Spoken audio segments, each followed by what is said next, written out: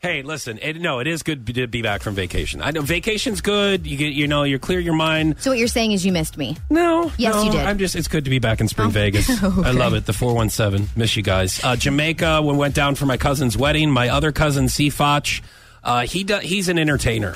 Yes. He loves entertaining. He does some DJing in St. Louis.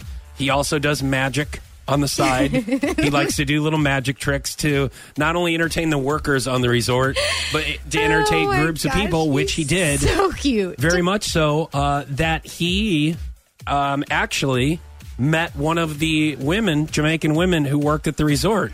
What do you mean met? Is that code? Well, no, it's not code for anything. Her name, I don't know if this is her given name, her given Jamaican name, but her name is Roly Poly. She sounds hot. Okay. I can tell you what, she knows how to twerk. Because whenever they're doing, all the, if you've ever been to a resort, they've got like an entertainment staff that's always emceeing and they're running the contests and then they do dances and everything. Yeah. She was one of those girls.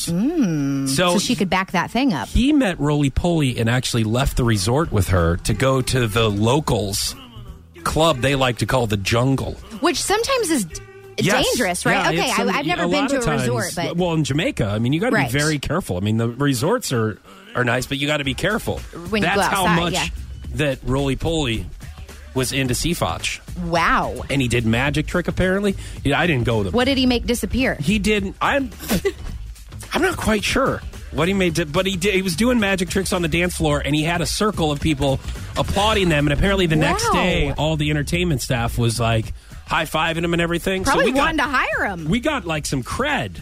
Yes. Down in Jamaica. Now, I will say about Fotsch, I mean, I didn't give him any credibility. Right. Because he was going up to the bartenders and pointing to me, and he would say, Chichi man. What does that mean? And they would start laughing.